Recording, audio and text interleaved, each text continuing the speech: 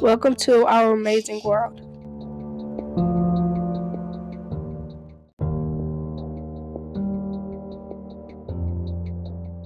In this episode, we will be talking about my story timeline card, and in that, we'll be talking about parts of my family and where they came from before they came to the United States or Minnesota.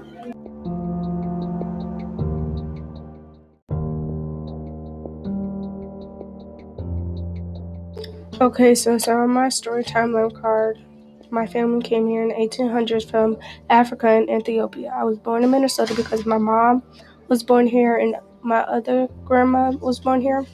And then my great-great-grandma and grandpa was not born here. They were born in Ethiopia and they came here for better jobs. On my mom's side, I have maternal family, my grandpa and grandpa.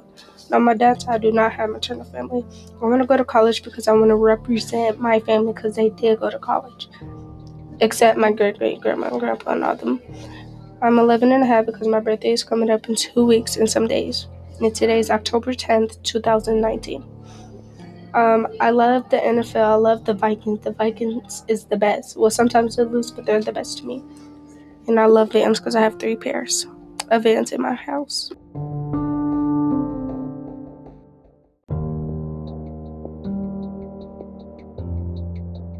Thank you for listening to Araya's